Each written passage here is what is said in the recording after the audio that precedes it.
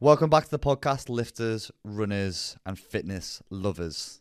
Today we have a guest from the hybrid world in the form of Hunter Mcintyre. He is a professional athlete who's established himself as a dominant force in the hybrid and lifting world. He has even been named as one of the top 50 fittest athletes by Sports Illustrated and was a defender on CBS $1 Million Mile, produced by LeBron James himself. He recently broke the Murph Challenge world record, as well as being the current world record holder for the fastest high rock time ever. So if you're considering doing a high rocks, or if you signed up for a high rocks, or if you've got high rocks coming up, this is the listen for you. He is a no bullshit about it guy who goes on to talk about how to train as a hybrid athlete, the difference between hybrid and CrossFit training, why hanging upside down and taking naps every day could be the answer to becoming more jacked, high rocks race day protocols, and a hell of a lot more. Please continue to subscribe to the podcast, share it with friends, leave reviews, and enjoy this week's episode. Hunter the Sheriff, welcome to the show, my friend. And the first thing that I was wondering is, why the Sheriff? Well, I'll give you guys the PG story because the rated R story is a little bit too graphic for most channels. But in reality, I just used to be a really big party animal. And I don't know if you know anything about my backstory, but enough so that I had to go to rehab and a bunch of other things. But for myself, you know, I grew up in a household where we watched a lot of WWE, wrestling, and all this kind of fun stuff. So we created characters. You always was just kind of trying to create something to make the moment more exciting. And at the time, I created this alter ego called the Sheriff in college, and he was quite the party animal, and he's definitely made his way into the elite racing as well. So it just stuck. You know, to be totally honest, I think you got to have alter egos to have big successes in this world. You got to think bigger than yourself to be bigger than yourself. Mm-hmm. And the Sheriff has always been that for me. So is that something that you then lean into in terms of a bit of a character when you're committing to events and your endurance events and those big challenges? Because I know this is something that Goggins also speaks about quite a lot, of having this alter ego and this other part of him and this other character he can almost create, which is still him. It's just a different persona, which he needs to sometimes wake up the beast inside. Yeah, I mean, like, if you think right here, I just turned a light switch on and now I turned it off. Like, you have to have that kind of mindset. You have the at-home Hunter, and then you have the, like, you know, on game day Hunter. You know, I just was home with my family, and I was hanging out with my nieces and nephews and my brothers and stuff, and none of them do what I do. It doesn't make sense to bring that version of Hunter into that room. And then it also doesn't make sense to bring that version of Hunter, the home Hunter, into competition. Like, I will shake my competitors' hands, I will check in on them, say, hey, how are you guys doing? But when competition comes, I'm an entirely different person. I don't talk to them. I don't look at them. I don't allow myself to have space for anything other than the idea of winning. And I think what ends up happening is people bring too many emotions into something that's a competitive environment. And I've always been able to shut that off. That's why I've always been better than everybody else is, you know, when something bad happens, their emotions just start to kind of pour in on them. Where myself, I've just capped that lid off. There's nothing inside except for winning. Have you always been like that? Because that's not the easiest thing to do, to have that switch in terms of athlete mode, no emotions, and then having your family who you said you're the only one who kind of does what you do. So growing up, have you always had this little switch in mindset, or is it something you've continuously had to work on? How do you feel great on vacation? Like really good? Easy. You go to Aruba. You'll spend your time relaxing on cool white sand beaches and floating in healing blue water. You'll immerse yourself in natural wonder and find your center on an island where things move at your speed. You won't just feel great, you'll feel relaxed, renewed, and ready for life. That's the Aruba effect. Plan your trip at Aruba.com. It's only a kick, a jump, a block. It's only a serve. It's only a tackle, a run. It's only for the fans. After all, it's only pressure. You got this. Adidas.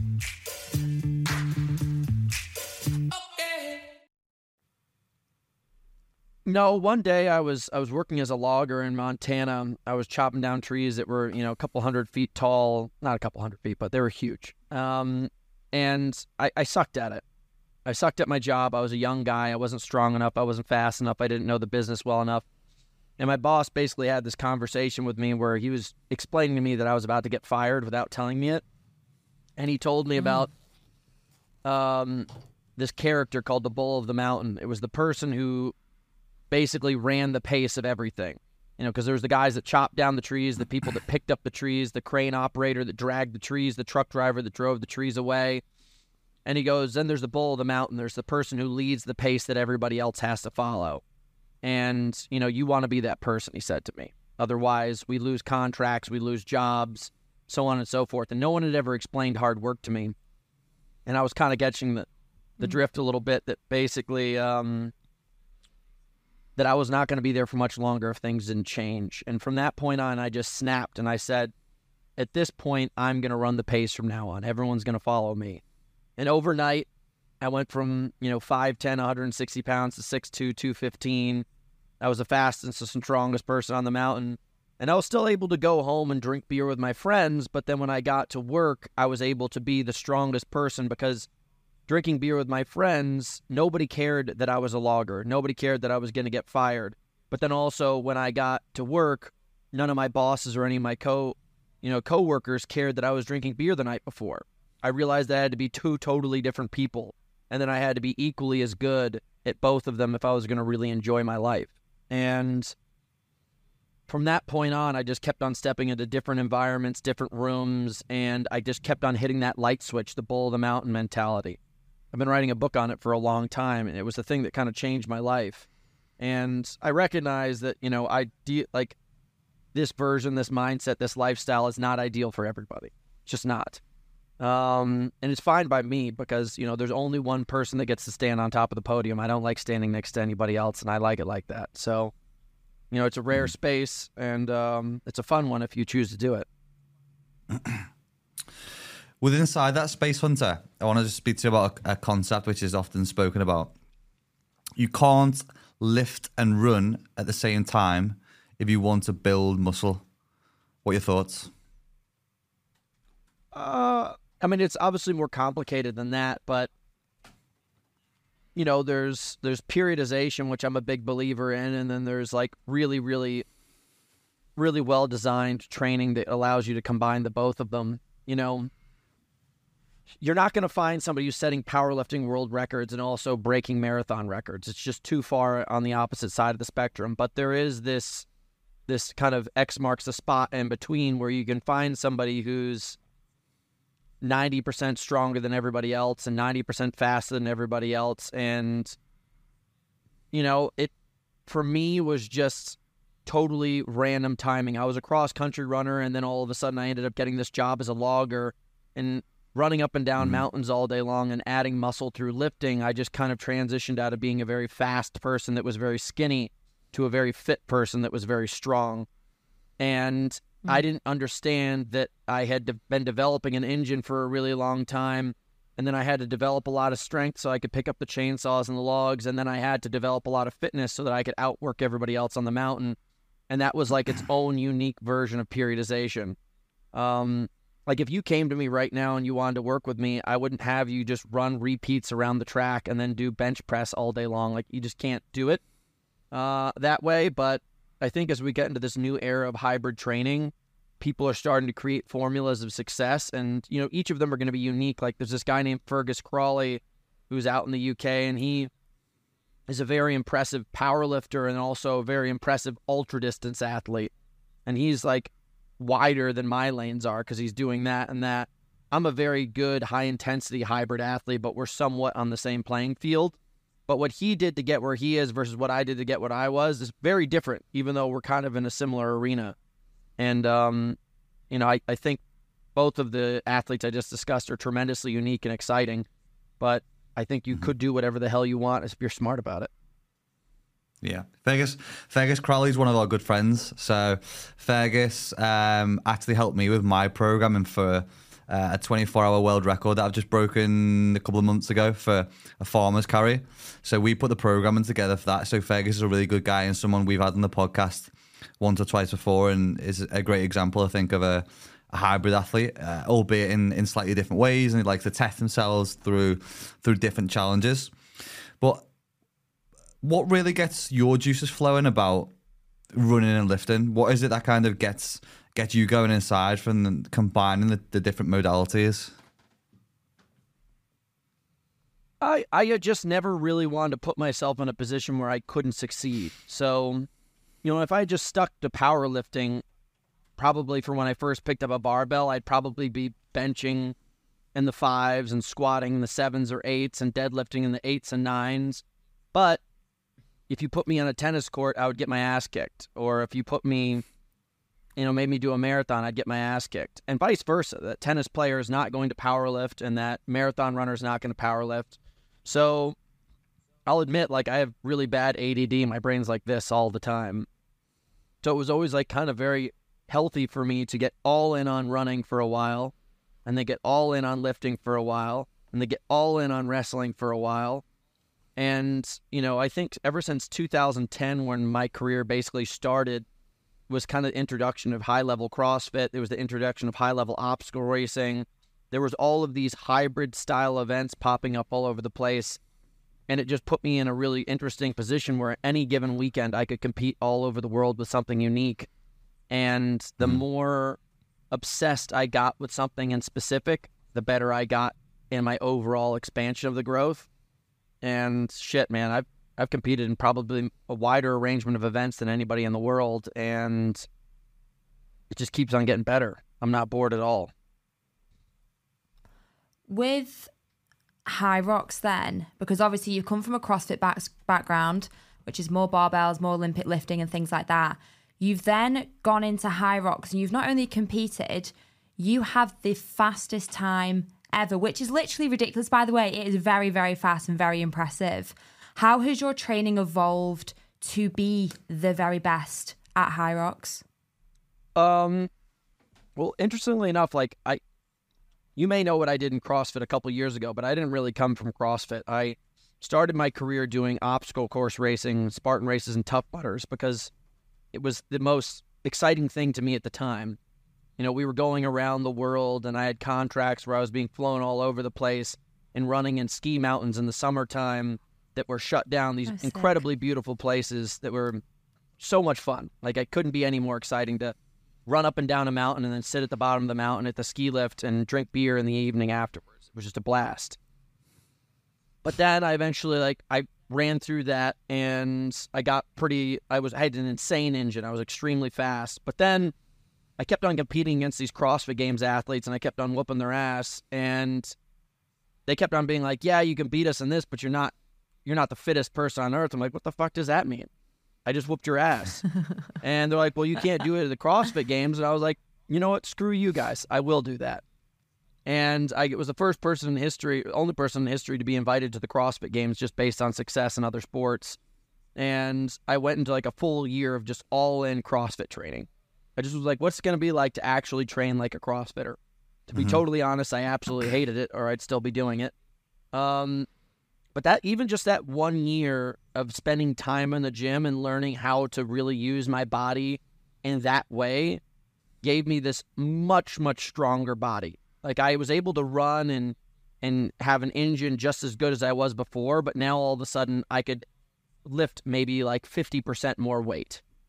And I remember Christian, the founder of High Rocks, he met me at a cafe in 2018. He goes, I want you to compete and be our world champion. And I was like, dude, I'm not interested. I'm going to go to the CrossFit Games next year. And he was like, all right, whatever. We kind of just never talked. And then at the end of the CrossFit Games, that was in August, the first High Rocks in history in the United States was going off in Miami in December. So I was like, I'm going to put 3 months of training towards this thing and see what I can do. And I trained it, and I beat the prior world champion. And it just felt so right. I was like, how did I just have 7 years of running professionally, 1 year of CrossFit, and then all of a sudden this just lands right on my plate as soon as I quit doing both of those things. And it was just perfect timing. And as I said, it was just like this odd periodization that I've been discussing with you guys.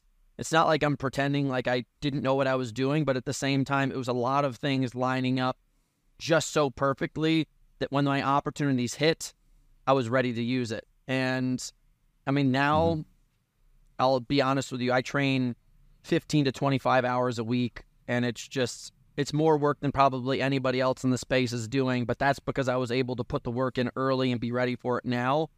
And like, I just finished an 1.5-hour mountain run. As soon as I'm done talking to you guys, I go into the gym for another 1.5 hours. At this point, it's just a professional juggling match of how much volume can I do, how much food can I eat, and how much sleep can I get, and repeat it and repeat it and repeat it and not get hurt. And gets more complicated every year, but I get faster every year. So a lot of people listening to this, Hunter, will be interested in High Rocks. We have a lot of people inside our community who are contemplating it or are doing it. I've done the first race, or I've done a few races. But there's also different people coming in from different backgrounds. Some people are coming in from CrossFit. Some people are coming in from a running background. Some people are coming in from being a bodybuilder. What do you think the considerations need to be coming in from those different modalities? So if you've just been lifting, or if you've just been running, or if you're doing CrossFit, because there is some things that people probably don't consider when coming into the sport. Well, firstly, I'll say it's an endurance event. Like, I think High Rocks is probably the most balanced opportunity for somebody who wants to do it all or test it all to do an event. It's very well balanced. Like, if you look at my world record, it's like 65-45. 65% of the time is spent doing like running, and then 45% of the time is doing gym stations. It's really, really balanced. It's a great workout. Or 65-35, sorry. Or 55-35. 45. It's just a really, really good balance. And that being said, like, so I'm trying to tell you guys, don't be scared. If you're at one end of the spectrum, it's not as far away to get it done as you'd think. But the thing that I'll tell everybody is it is an endurance event. The average pro event runner takes 1 hour and 29 minutes, I believe, and like a chick is like 1 hour and 30. So if you think about that, that's a long day. Like, people look at the workout called Murph as this like pinnacle workout. The average person to do Murph is just over 1 hour. So you're looking at another 20 to 30 minutes past that. So you do really need to put the work in. There's a reason why I'm biking 10 to 12 hours a week and running, 6 to 8 hours a week. And then the gym 4 or 5 hours a week. Like, it's a lot. And that's for me. I'm a professional. But I'll tell you, if you plan on going to do a High Rocks right now and you expect your time to be 1 hour and 30 minutes, if you can't run for 1 hour and 30 minutes, you're in big trouble. So I would start there. Like, go out for a hike or a bike for 1 hour and 30 minutes. And then after you've done that a couple times, go try to see if you could do half a bike, half a run. So 45-minute bike, 45-minute run. And then switch it all the way down to the point where you're 100% running for 90 minutes. Like, that'd be a great way to start the your journey towards getting fit enough to do this kind of event. And then obviously, like, the bigger beast in the room is you have to be strong. Like, these sleds, they're heavy. They don't move themselves. You have to push them 50 meters, 1, 2, 3, 4. It's a lot of work. And I've watched some of even the strongest people I know completely be stopped in their tracks. So go spend some time in the gym and really know that you got to have super strong legs. Like, going and doing a ton of bench press and pull-ups, even though it will give you really good balance and a healthy body, man, you better be squatting, lunging, deadlifting like a madman or a madwoman. It's just a lot of work. My legs look like they're just twisted steel. They're just pipes at this point. And it's good. I mean, it's what we do. And it's a great balance of a body. I go look at a High Rocks girl's body and a High Rocks guy's body. I'm like, that's a great look. That's like an Amazonian chick and like a Greek god. Like, it's a really good looking physique. So even from that standpoint, you're in a lucky position. Talking about physique, so you're obviously quite performance based as it is. And then you've got the health side, doing all the running, doing all the endurance, looking after your heart, lungs, etc.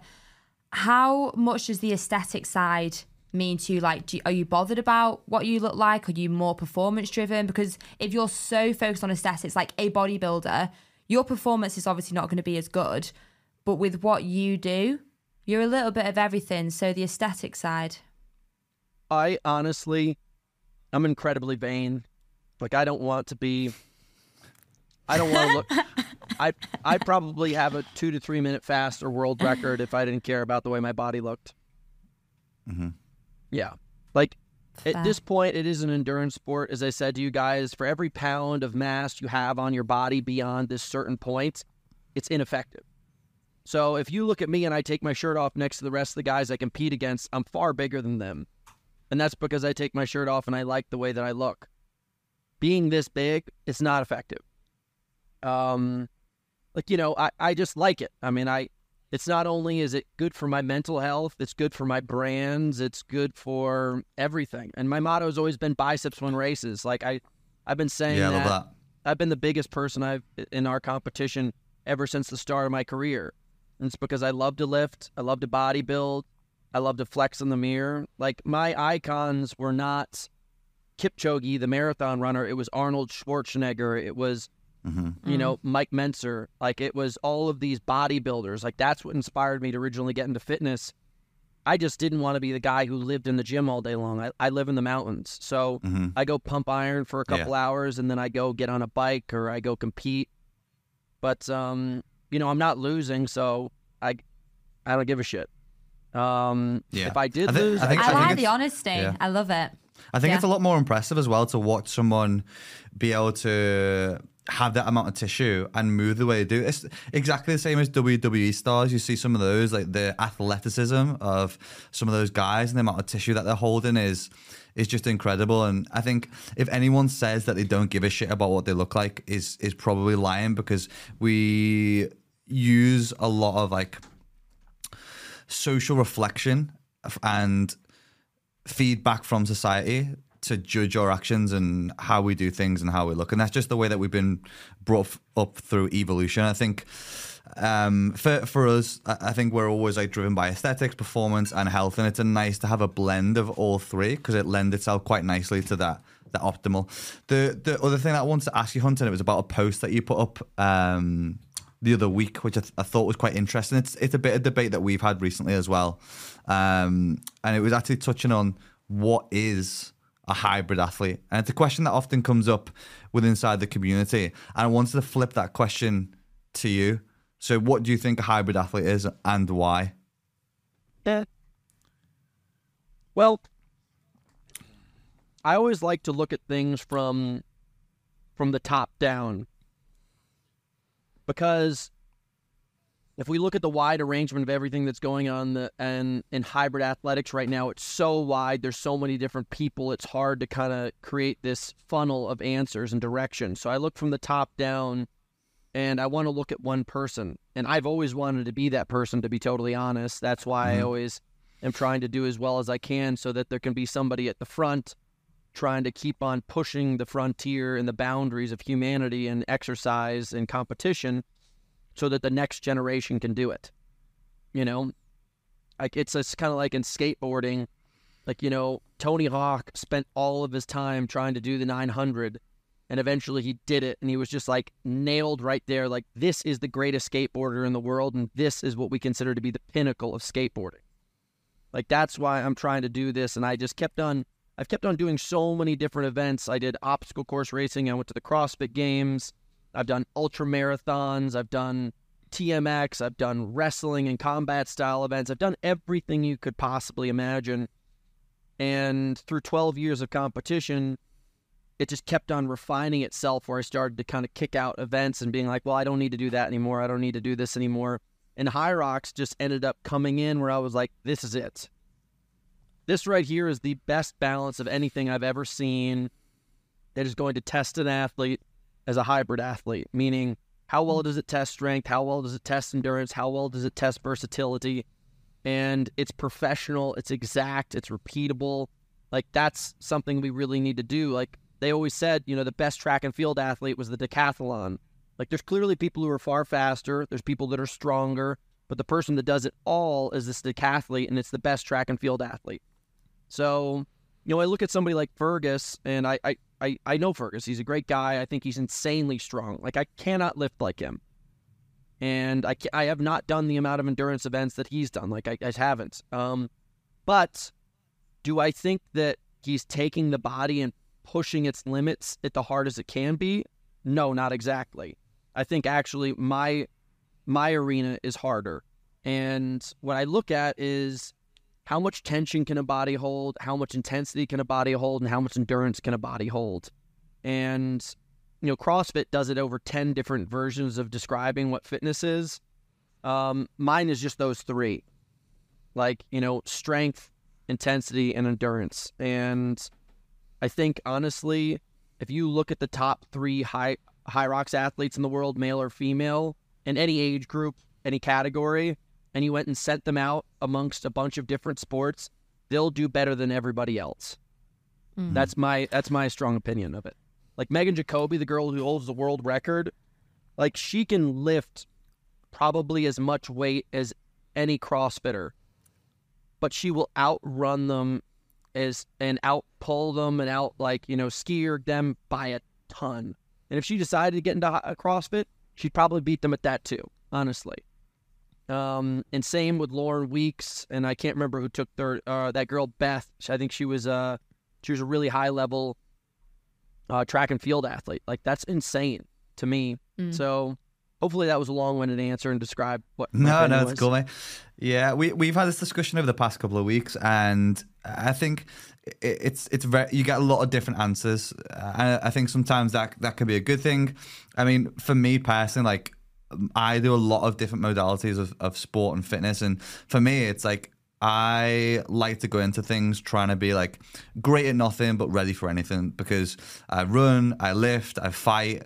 I do a lot of different ways and means of fitness. I'm not going to be the best at any of those individual kind of modalities, but to be able to combine them and be able to show up and go for a spa day with the boys, or go for a run on the weekend, or go for a lift, and have those different elements in the locker and be able to show up is something that I really enjoy doing, as well as being competitive with as well. And I think sometimes and a lot of people need to be careful of not to be too elitist and for us to be gatekeepers of the sport, to allow people to try different things and do different things within fitness, because a lot of people, I think, sometimes are pigeonholed and then never try anything else new and get outside the comfort zone and get outside the box and push themselves to do something different, because they've always been told you're not a runner or you're not built to lift, which I think can be difficult for some people.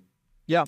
I mean, if you watch what I do throughout the year, like, you'll see I'll do a couple Ironmans, I'll do like ultra distance bike events, I'll do a bunch of random stuff, because every single year I like to get away from which my main focus is and test myself in other ways, find out more about myself, and then come in as a refined person and then get back into another season of what I do best.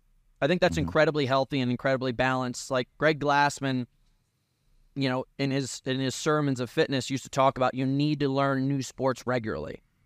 You need to find ways to challenge yourself. You learn so much about yourself. Just like if I go to a foreign country and I put myself in a place that's very not Americanized, I have to really relearn communication, travel, understanding things. And I come back and I'm like, wow, that was so invigorating. I learned how to handle myself so differently. You need to do the same thing with the way that your body moves. And God, like, I don't like doing Ironmans, but every single time I come back doing an Ironman, I am so much stronger and fitter, mentally and physically. I mean, I hate them. Like, being in the water for an hour and 20 minutes sucks ass. It does. But tell me about it. Yeah, I'll tell you guys, at least, like, that's my opinion, at least of the hybrid thing. I think the other piece of that is, if you really want to be considered a hybrid athlete, you cannot become super specific. You have to do things like that. You can have your main focus, but you need to get out. Otherwise, you're just a specialist. You're a specialist in a hybrid sport. So hopefully that inspires people to go out and try some shit. One of the things that, because I've never done CrossFit, I do all the other stuff, do ultras, do marathons, do high rocks. Don't do CrossFit. I've never really dabbled in it. It's not my kind of thing. But CrossFitters and all the things that come out on Netflix say that they are the fittest people on earth. So Tia Claire Toomey, Matt Fraser, fittest people on earth.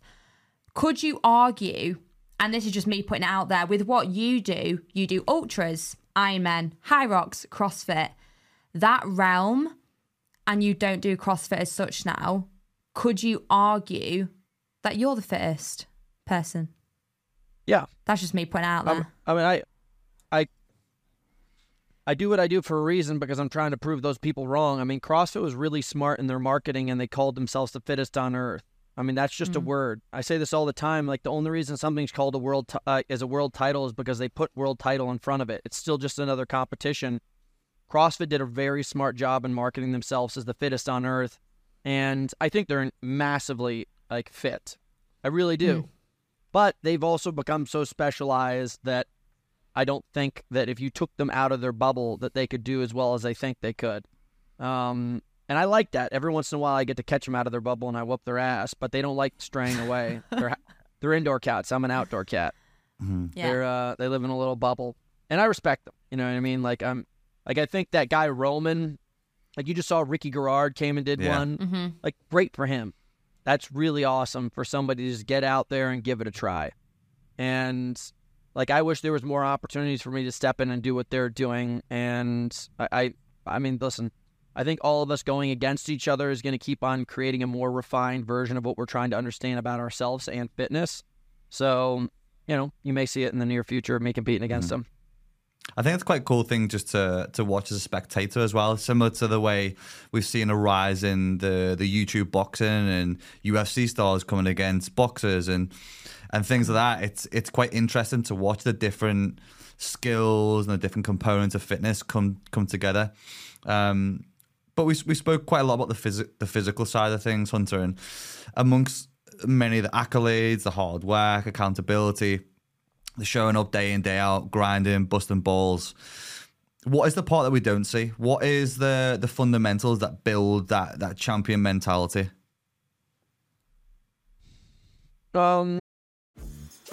Dreaming of a better sleep? Tossing and turning is not your destiny. And Ollie is here to help. Ollie invites you to sink into sweet, sweet slumber to improve your mental and physical health and overall wellness. More than just melatonin, Ollie's ingredients help you unwind your mind for a delightfully dreamy drift off. Sleep is on the way at Ollie.com. That's OLLY.com.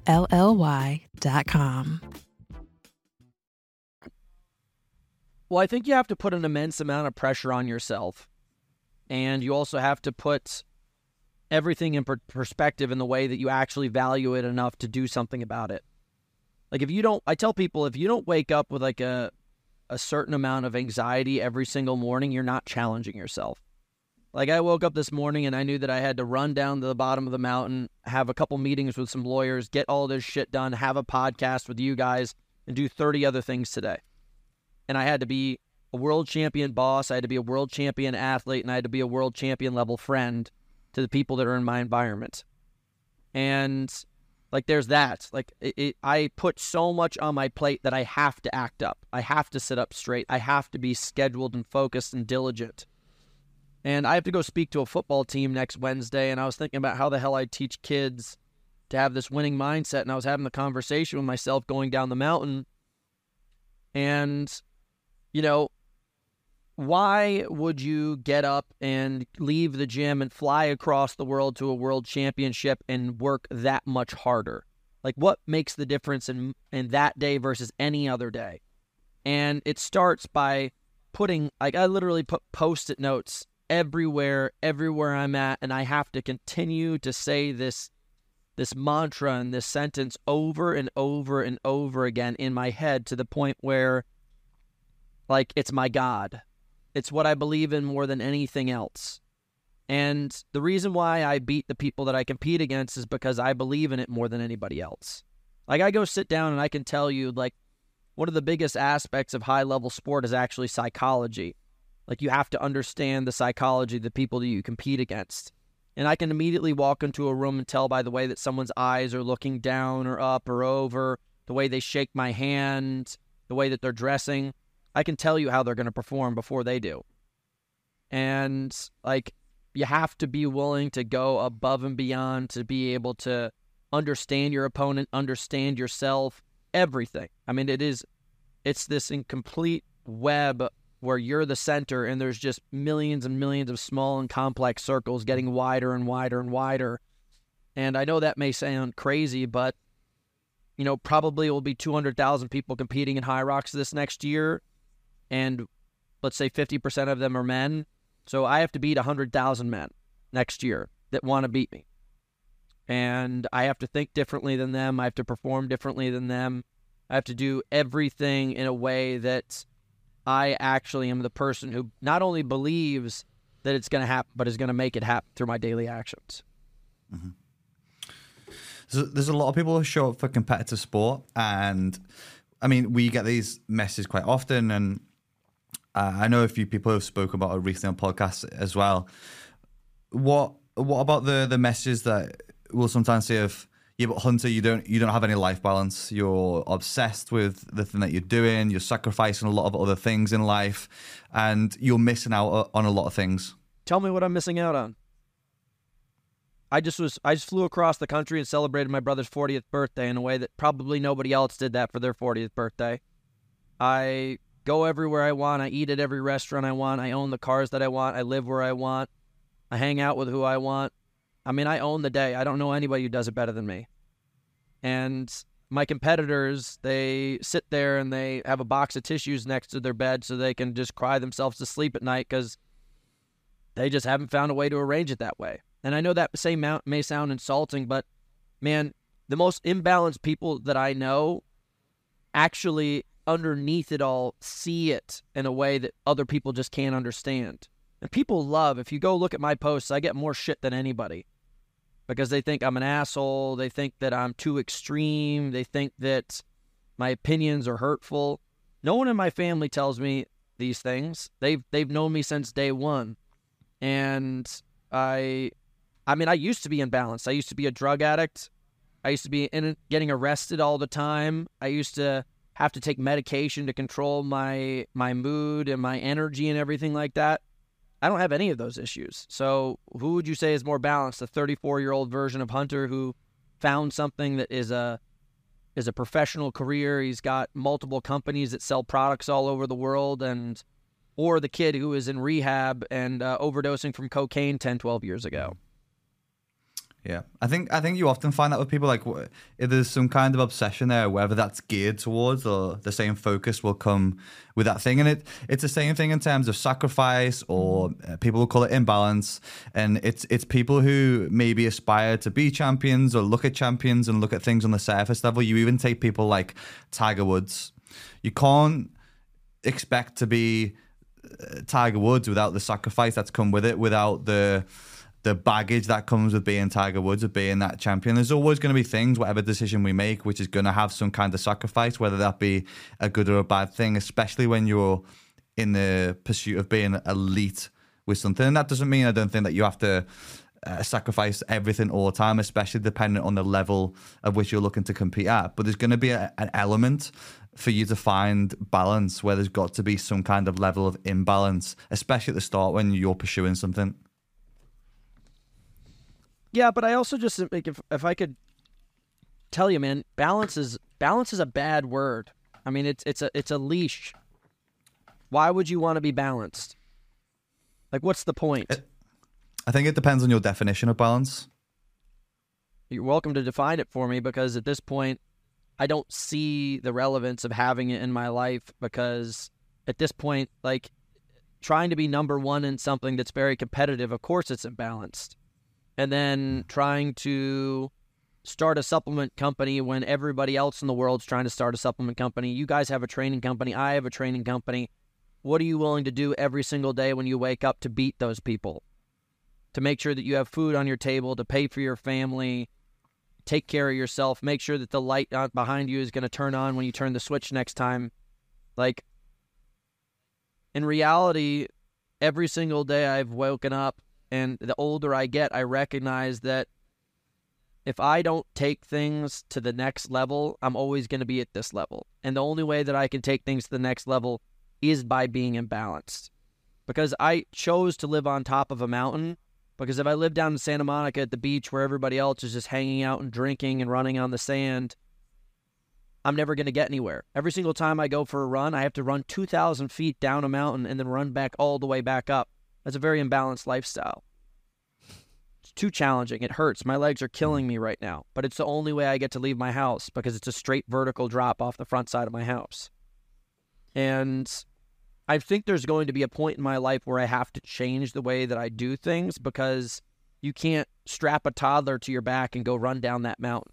Eventually, I'm going to have to retire from this kind of behavior. And I respect that. But I think about this, like, I always like to read books about history and war, and I bring this story up often. There's the book called Virtues of War it's about Alexander the Great. They'd already been on siege for 7 years. They're already kicking everybody's ass. He tells everybody, get your shit together. We got to keep on moving. Everyone's like, come on, dude. Like, we're already kicking ass. Like, why do we got to keep on doing this? He's like, get it done. He goes away for a little bit of time. He comes back and he finds out that nobody's left. Nobody's done anything. So he goes and he hangs his 5 best generals in front of everybody. And, you know, those were his best generals. A lot of them were very close friends of his. But the difference between him being called Alexander and Alexander the Great are those moments right there. You have to take steps that are far beyond everybody else if you want to make an impact that is going to really change the world. And by my standard, like, I'm not hanging my friends, but I will tell you that I do think about life going above and beyond so that I can get to the places I want to go. So just from saying that, do you think you've sacrificed anything? Because you asked me this the other day, and I was like, no, because it's got me to where I am. But when you look back, do you think you've sacrificed being where you are today? Like family, friends, social life, anything like that? Yeah. I mean, over the past couple of years, I've lost probably half of my friends. Because I believe that I was sitting at this plane, and as I could feel myself start to shift and start to go up, I started to get that perspective, the people around me, and I was like, wow, what I haven't been witnessing and I've been a part of for all these years has been what's been holding me back. And you end up having these very awkward conversations with these people that you surround yourself with that you care about greatly, and you say, hey, man, like, why don't you try doing this? And they're like, come on, dude, like, why you got to pick on me like that? Like, what's your problem? And you're like, no, I'm not picking on you. I actually believe in you. I believe in you so much that I'm taking the time to tell you what's going on in your life, and I believe that you could do better. And then it started to, you could feel that separation. Mm-hmm. Now, all of a sudden, those people around you are starting to look at you and be like, man, Hunter's an asshole. I'm like, no, I actually care. And then all of a sudden you sit there and it just gets so awkward that you can no longer be in their presence because they don't understand you. They don't want to hear you. They don't want to be a part of this. And it's just this thing where it's like, hey, man, like, I'm a big believer in, like, the beach over here and the beach over here. Like, you've been sitting here, we've been sucking on pina coladas at the beach, getting fat and hanging out. And I was like, I know there's something on the other side of this fucking ocean that is far better than this, but we got to go through a lot of shit to get out there. Mm-hmm. And first of all, they're all going to tell you not to leave. And then once you get out there in the middle, they're going to call you, be like, hey, man, you should come back. I don't think what you're doing is the right idea. And then you get like 3/4 of the way, and then they just stop fucking calling. And then you just stop calling them back. And then by the time you get to that other beach, they look through their binoculars and they see you, and they're like, I fucked up. But at that point, you're so far away from them that it's created a distance that's almost impossible to bring back unless they're willing to come up to where you're at. Yeah. And by no means... That's a really difficult thing to do as well. Yeah, it is. And that's the sacrifices that I've been making. And I'm not trying to say this in a negative way. Like, I love everybody around me, and if I can't understand you, I'm never going to look at you and tell you you're bad, but... I'm not going to tell you you're great unless you're willing to step and take the same steps that I did to get where I'm at. Mm-hmm. I think the reason why it's difficult is because sometimes you step on some people's agenda or narrative, and a lot of time it's almost you holding them higher than their own standards because you want better for them. But if people, you can't do everything for them, and there's going to be a point where if maybe the only reason that you're still friends with people is because you're talking about old times or old memories, it's often a point, I feel, that the relationship is maybe coming to an end anyway. And I think one of the big things in terms of the people that you surround yourself with, I think was Harvard produced a study, and it was based on people's success rate, and it was one of the biggest indicators was the people that you surround yourself with. If you were sat literally and applying this to a lot of our listeners who may sit in an office space or have a job where they're sitting next to people's performance rate was 30% higher when they were sat next to a high achiever. And that was just the influence of being around someone who's positive and someone who pushes themselves and someone who shows up and someone who does the work. And again, it can be difficult to say, I'm going to set myself better standards and surround myself with other people, especially when you've got those emotional connections with people. And I think that can sometimes be very difficult. And coming back to that balance sort of debate we were having before, I think the reason why I say it depends on your definition of balance is, and I think it was Hull Mosey who was talking about this, is because he had been given a lot of shit for just like he working and grinding. And it's sometimes, I think, in certain circles seen as toxic. But if the thing that you're working at is something that you take great pleasure in or great pride in and you enjoy, versus people trying to dump on you what is balance, that might be like going out and drinking or going out and socializing or going out and gardening, for you to put those things into your life, if they make you less happy than doing the thing all the time, then it's people's perception of balance that is sometimes off center or off course of what's important to you.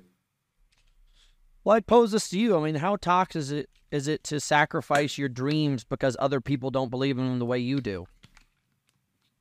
Like my mom, I love her with all my heart, but my mom's like the last person I talk to when it comes to competition and achievements, because my mom's always like, don't work that hard. You don't need to. It's okay. She's like, why don't you come home? Why don't you move back home? Everything will be better when you're home. And I'm like, fuck, Mom. Like, that is not what I need to hear right now, Mom. Like, I'm gearing up to go to war. Yeah. And my mom doesn't want to see me do bad, but she doesn't understand what it takes for me to do good or great. Like, I hate the word good, actually. I really hate the word good. It just is such a flat and defeatist word. Like, unless you're choosing the options in your life that are going to be defined by the word great, you're making a mistake. And I intentionally left the East Coast where my whole family lives, and like, I love them with all my heart, to live out here so I could give myself the opportunity to be great. And that was my choice of letting go of like a toxic culture where I was surrounded by people that did not believe in what I wanted to do as much as I did myself. And it's been the healthiest thing I've ever done for myself, because Josh, man, I wake up every single day and I'm electrified by the opportunities I have. And I can honestly say a lot of the people that did not want to see me where I'm at right now, wanted to hold me back, can't say the same thing. It's because they didn't take that leap. They didn't cross that ocean to the other beach. And I mean, sacrifice, it's an option. It's an opportunity. It's not an option. It's an opportunity that most people do not take. Like, people just love to go through life and follow what other people have done. And that ain't me.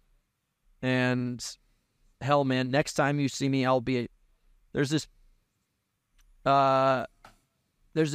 pastor, I watched a video on him. He says, this is the highest you've ever seen me, but the lowest I'll ever be. So right now is the highest you've ever seen me, but the lowest I'll ever be. The next time you catch up with me, dude, I'll be infinitely better. And it's those choices and those moments and those beliefs that are going to really change who you are as a person. Do you know what I think is really interesting? Well, definitely not me, and you not anymore, Ben. We're not big drinkers. I never have been. People picked on me at uni because I chose to start a fitness business and be going to the gym and training rather than going out and drinking. And at that time, they were like, you're so boring and you're this, you're that. And that's very toxic to me, that they think going out every weekend is what life should be. Whereas I think training every day is what I think life should be. And it's a concept that I really struggled with going back 6 years ago. However, I think now more people are shifting to training's cool. Being fit and healthy is actually a really fucking great place to be. And you're doing it for yourself. But have you been through that stage where, I know you said before, in terms of drugs and things, where you're surrounded by those people and it's so normal to drink, to do drugs, alcohol, everything around that, and fitness is seen as a bit of a, oh, you're boring? Well, I'll be honest. I've never been much of a person. I still party. I do. I'm not going to lie to anybody. Like, we were just at my brother's 40th birthday party and we ripped it up. But I believe in living life in the way that it needs to be exciting.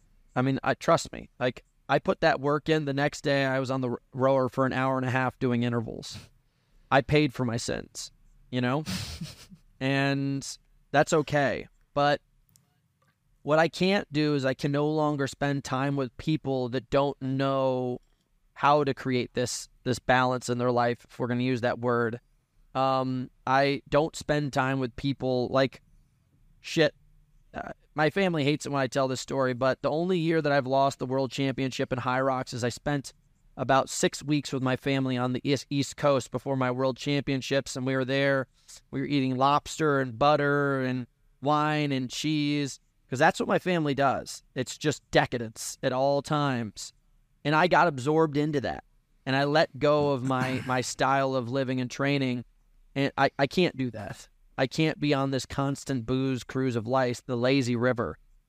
So I do promote this a lot. I say, hey, listen, if you're going to train, like, go all in. If you're going to party, go all in. But don't let me catch you doing anything in between, because I don't want to hear about it, because it's not going to be worth the story of you telling me that you sat on a couch with your friends and drank 6 beers, and I don't want to hear the story about how you showed up to a marathon and you cramped halfway through and then went home. Like, tell me about the finish line. Tell me about the crazy night that you had at the casino. Like, that's my lifestyle. And I'd maybe not be as balanced and healthy as what other people think, but I get where you have to create that divergence between the two. Because you will never get anywhere if you continually live in between both worlds. Yeah, it's really interesting. I guess my question following that would be then, was that 6 weeks worth it? And again, this might not be a question that you're able to really answer until you're on your deathbed and maybe a different hunter walks through with an iPad and it's got a load of things you've achieved in life, and it's High Rocks and it's Worlds and it's World Championships and it's numbers. But then also on it was the 6 weeks that I spent with family, creating memories, having good times with mum, brother, sister, whatever it might be, and reflecting on that and telling stories to grandkids and children, etc. How does that weigh into the equation of those championships in terms of how important that is and what is enough? It was the most important thing that's happened in my recent life, because I recognize that I fucked up. I can't live both worlds, you know what I mean? Like, I can't wear a suit and sneakers on the bottom. Like, I'm all in. It's got to be straight through. I can't be living pretending. And ever since then, man, all I've done is I lost the following race also because I gave up for a little bit of time. But I haven't lost a race ever since. I've only set world records and won world titles. Every single race I've done since has been a world record and a world title. And I needed that. I needed to see who I didn't want to be. And I tell my mom this all the time. She's like, why don't you come home? And I was like, Mom, I'm not renting the house. I'm going to buy the house.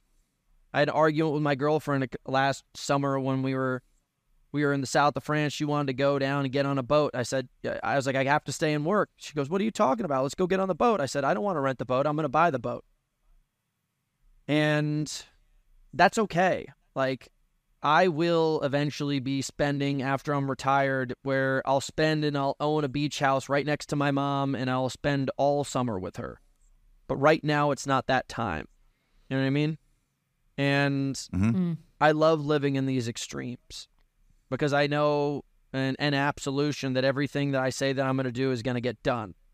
The only time it hasn't been is when I get distracted and kind of get off into that booze cruise of life, and I hang out with my family for 6 weeks in Rhode Island. And it was a beautiful moment. I don't regret any of it. It actually was necessary for me to be who I am now. But I would never look anybody in the face and say, man, shame on you for spending time with your family. And I even gave myself forgiveness. I was like, it was necessary. You needed it at the time. So what does a typical day for Hunter look like? Talk me through that. You're getting up at what time in the morning, and then take me through your usual day to day. I don't set an alarm, but I usually am out of bed by like 4:45, 5:30. I will sit down and I will write a list out. Lawyer meeting, call Uncle Tom about banks, call Hogan, set up Friday meetings, podcast with you guys, and then call Savan about some studio stuff. And like I just write down a list and I compete against myself. I'm like, how fast can I get this list done? Because those are the things that are between me and wanting to do the rest of my day. And I don't set up my day and be like 9 to 5, because that doesn't make any sense. Like, why do you have to work 9 to 5? You need to work, 9 to 5 tasks, not 9 to 5, hours. And some things take far more longer than you'd expect, so it's not very easy. But I compete against myself to try to get as much work done before the sun rises. I walk up and I jump in my pool every single morning. I used to not do that, and then I had to remind myself. I had to write this note and say, you are so lucky. I had to remind myself how good of a life I have, because sometimes I get so intense about stuff. So I jump in the pool every single morning and I watch the sunrise. I usually I pour myself a big thing of my electrolytes. I drink that. I usually go work out for about an hour and a half to 2 hours. Sometimes if it's an easy day, I'll do like a 3-4 hour bike ride. So that's fasted. Yeah, I've never been really good at eating in the morning. It's not like I think that that's the best way to go. I just have never been. Like, this is a mass gainer and this has 700 calories in it. Like, I can eat afterwards. I can drink. Like, I've always been really good. The reason why I put aminos and electrolytes in my drink is I've always been really good at taking that stuff in the morning. Never messed up my digestive system, nothing. But if I wake up in the morning and I go and have like a peanut butter jelly sandwich or a bowl of cereal or something, wrecked for the workout. Yeah, we're the same. We're the same. Any caffeine in the morning?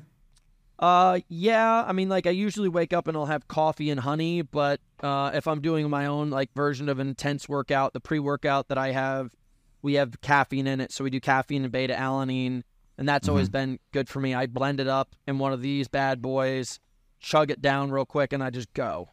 And, the other option, if I'm like going around and I'm in New York City or London and I don't have supplements on me, this thing is filled with coffee and honey, and I've always liked that.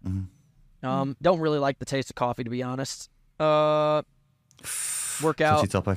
Touchy topic. Dude, I don't know what it is. Like, I want to get off a tangent, but it's so acidic, and I've said to you, I don't really have the greatest stomach. Like, sometimes it hits, and other times I'm like, holy crap. I don't know if I'm going to make it through the day. Yeah. You know what the worst was? Did you guys ever get into the bulletproof coffee era where you blend up? Oh, the butter. Dude, the butter, dude. I mean, that was just a tragedy waiting to happen. I don't know why we all believe it. It was rough. Go work out for a couple hours, come home, huge meal, usually lay down, pass out for a bit. So what's that huge meal look like? I usually get a mass gainer right away, and then usually I'll take like 2 to 4 cups of rice, cover it with honey and salt, and then I put like a pound of ground beef or ground turkey on. I kind of stopped eating a lot of red meat, not because I think it's bad. It's just because at this point I'm so big, like I need to start leaning out again. And I always cut red meat out when I'm trying to lean out. Let's see what else. Yeah, take that big nap, and you're eating food as you're sleeping. You're like kind of like shoveling yogurt in your face and eating popcorn and like, rice crackers with like jam or bread on it. Like, just you pass out, you wake up, you have another shake, and then you're in the gym for another 2 hours or so, tackle a couple more work calls, and then I just will eat as much as I can between the hours of like 5 and 9, and I'm usually in bed by 9. So that midday nap, how long is that for? It's usually 45 to 90 minutes. And you feel better after it? Yeah. I've always been a napper because you're just expending so much energy. Like I've never been an 8 to 9 hour a night person. I'm usually 6 to 7 hours of sleep a night, and I take that 45 to 90 minute nap, and I'm pretty balanced.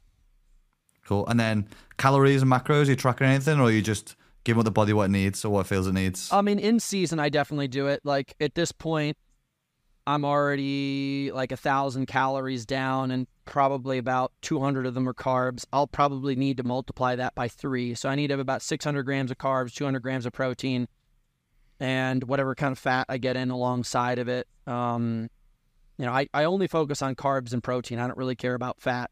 I filter out the fat as I start to get more in shape, and that kind of works itself naturally. There's some days that I can have 800 grams of carbohydrates, and that's an ugly day, but it works. I'd be shitting myself. Yeah. Obviously, a lot of training within there in terms of recovery. Are we doing anything for that? Are we doing any hot, cold, massage, anything around rehab? I never get massage. I have like I'm pretty diligent about stretching, and I hang upside down a lot. Like there's apps. Hang upside down? Yeah, I do. Like I hang upside down for like 15, 20 minutes a day. How is that happening? Why? So, like, I've always used apps like, ROMWOD. Now I think it's Pliability. Like, I've always used that, and I sometimes would go to yoga classes if I hung out with a cute girl or something. But to be totally honest, have just it helped, but it wasn't until I found out that hanging upside down, like, I remember one day I went to a place, and I'm 6'2" and a quarter, and I went to a place and they measured me at 6 foot and 3/4. And I was like, what'd you just fucking say? And he was like, yeah, dude. And then he put me in this sheet where they had put lines all through my body, and they showed how crooked I was and how distorted my body was. And I was like, and they wanted to sell me on a package for like $5,000 to correct my body. And then I talked to my buddy, Crazy Bobby. He's like my man guru. And he just was like, you should hang more often. And I was like, yeah, I should. And then I started studying like the power of like hanging. And I remember reading about this one doctor. He was the top shoulder surgeon in the country. And he basically found out that 80% of shoulder surgeries could be stopped by hanging from your hands more often and hanging upside down. Yeah. So what you're doing all day long by lifting is compressing your spine, compressing your joints, and you're running all day long and you're compressing your joints, you're compressing your ankles, your toes. Everything is just compression on your body. So when you hang, you're kind of just allowing the body to kind of just like come back out into its sheath. You're stretching the fascia, you're stretching the joint capsules, everything. And I have not been injured since 2017. I've heard a lot of people. I've heard a lot of people speak about hanging from bars and it being just like so good for shoulder health. I've not heard about the upside down thing. That's interesting. So for any of our guy listeners who maybe have a bit of a chip on the shoulder about being a shorter guy, just fucking get on your stairs and hang upside down from the stairs. Is what you're saying. I put boots on my ankles, so I have these hook-in boots where you hook underneath the bar like this, and you hang. And I hang from weights. I'll take one boot out and I'll like grab the bar and I'll stretch my body and everything. Changed my life. It changed my life. Like I've got. You might have just given away your secret to being a world champion. Right now, I don't think it's not one of these kind of things where it's like EPO. It's not a performance-enhancing drug, but what it is, it's a performance and injury drug. Like it will prevent injuries. I think so much. I've never had like a bone break or like a tear. It's always kind of aggressive overuse injuries. And what this has done is it's taken away IT band syndrome. It's taken away his runner's knee. It's taken away hip issues. It's taken away my lower back pain and everything. It's God's gift to Earth. That's really interesting. Gonna do it. They're $90. I'm already on Amazon. I'm sold. Yeah. I love shit like that. They're the type of things that look like fucking disco shoes or rollerblading shoes. I've seen them. Yeah. And then I think one thing that the listeners will be interested in, Hunter, as well, is what does kind of the day routine of a High Rocks race look like from morning till you've got the race? Because a lot of people are interested in kind of race day routine or nutrition to make sure that they're optimal going into the race. Well, first of all, I wouldn't take any of my advice. Like, the biggest thing that I always get is people will come up and be like, hey, man, like, what are you eating today? And I was like, don't eat what I fucking eat. You got to eat what your stomach's used to. Like, you don't want to get in, like, not too long ago, I went to a race and I ate a bunch of chia seed pudding because it was all they had. Huge mistake. I had like a huge stomach ache. It just wrecked me. So I think what people need to do is like they need to specifically train and like find out before their key sessions what they eat beforehand. Like typically I will not eat things with a lot of fat in it before I compete because it will just sit in your digestive system and pump a lot of blood to it.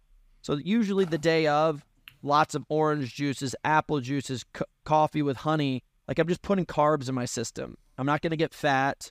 And, you know, there's no issue for me. I have like basic oatmeal and stuff.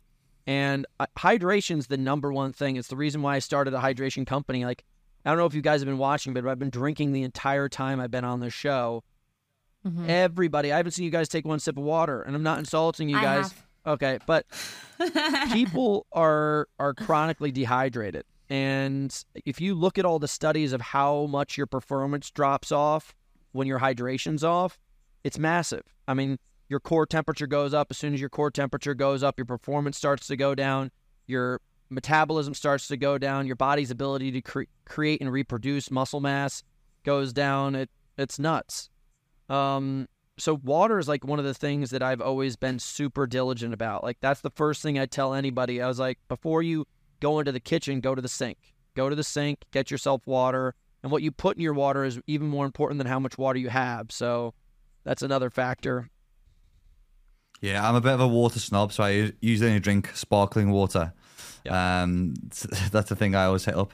But yeah, that's super interesting in terms of what you're doing on race days and the things that you're putting in the drinks and stuff. And it's interesting as well because we've got a friend who runs for GB, he's a 100-meter runner in the Olympics, and his routine is like sounds so fucking weird, but he only has, I think, is it a Big Mac? Yeah, he has Mackies. He only has a Big Mac because that's what his stomach does well on, and that's what he performs well on. And he also knows that when he goes to the races, a lot of other people have really rigid routines, but he knows he can go and get a McDonald's, whatever country he's competing in the world, and it means that he's just flexible with what he's doing. Yep. It's super important, dude. Like if his body can take it and his psychology around it is positive and strong, then that's it. Like I think like I listen to the same music every single time I go to a race. Before I go off, it's one song that I listen to every single time. There's like a formula and a psychology around it, so I don't show up to places and be like, oh, what do I do? So I have a bag that has my shoes in it, everything over here. I have a bag with all my clothes in it over here, and I have a bag with all my food and hydration. So it's pretty dialed, and there's no questions. Like that's what I've noticed. I used to have a note on my desk that said details win races instead of biceps win races because I lost through a couple details one time. Changed my life. Our closing question for you to stay on the podcast, because we have so you can't think about it too much. It's just your answer of what you'd say. Yes. If you can only choose one modality of training for the rest of your life, running or lifting, which stone are you dying on and why? I was going to say mountain biking if you guys let me have it, but I guess lifting. I guess lifting. I would go lifting over running. I actually really don't like running. Oh, really? I mean, I like it enough that I would always go out for like a 30-minute run, but I don't need to go on these long runs. Like a good weightlifting session makes me leave the gym feeling like a champion. A good running session makes me leave feeling like I'm gonna die. Like running sessions wreck me. And like you walk out of the gym. Have you guys ever tried high intensity Mcintyre training? Try to go do 4 to 6 weeks of his cycle where it's only one movement of each movement and you don't stop. So I go deadlift into sumo deadlift, high pulls, into dumbbell lateral raises, into dumbbell barbell curls, into heavy heavy tricep presses, and then I finish off with like heavy weighted crunches. Dude, it only takes like 12 minutes straight through, but afterwards your body goes like this. It just blows up and you will gain so much like muscle a fucking mass. house. Dude, you gain so much muscle mass so fast. And you feel like shit for 2 days afterwards, but then you look in the mirror and you're like, I am a god. It is my favorite. I would train like that for the rest of my life. That. You got to. What's that called? Type in heavy duty Mcintyre training. Okay. So Mike Mentor training. Yeah. Take midday naps and hang upside down. That's the three things I'm taking away from this one. Yeah, that's what everyone's learned today. I think so. But I think so. They're the keys. But I really appreciate your insight today, Hunter. And for the listeners who are tuning in today, where can they find more of you? I think the most exciting thing you can do is just go on Instagram. And just type in Hunter McIntyre. We have everything there. My Instagram's Hunt the Sheriff. If you guys want to get involved with what we're doing, like the biggest thing that we're really pushing across the globe is Builder Sports. It's my supplement company. We're expanding all over the place, and there's a ton of awesome opportunities with that company. We've got run clubs. We're hiring people constantly. It's just a really cool, growing environment. And if you guys are ever in Malibu or Southern California, you're more than welcome to join us for anything that we're doing. Sick. From California, how far? Lovely. I mean, my geography isn't great, but how far away is that from Texas? Texas is about a 2 to 3 hour flight. Okay, cool. Because we are heading over for a podcast tour at the start of next year. So we're in Austin for a little bit. So we could nip across. Yeah, do some I think mountain we talked running. about Cali and stuff, so that'd be definitely cool to get some different training and stuff in as well. I think you guys are going to have fun in Austin, Texas, and I've got nothing to like deter you from going there, but like that's like a D-list town in the United States. Like there's so many cooler places. I don't want it to be the true reflection of what you guys would get in the United States. Like, have you been to New York City? No, not been yet. I mean, Really New York want to. City makes London look like a child. New York City is the craziest city that you could ever imagine. It's the most well-designed city on the planet. And then all of a sudden you go somewhere like Miami, it's just like so wild and vivacious and tropical and insane and fun. And then you go somewhere like LA where it's like the best weather, the best views, the best everything. Austin's like, yeah, we all ended up in Texas because we couldn't afford those places. Yeah, I think that's probably going to upset a few people, but Hey, definitely it's the truth. It's the truth. we'll definitely take a diversion at some point and try and get some lifts in. But thank you so much for your time, and to our listeners who have tuned in today. Amazing. Hope that you're taking a lot away from this podcast. Make sure to continue to leave reviews. Check out Hunter's page and make sure that you tag us in this episode of the podcast. And enjoy. Bye, guys.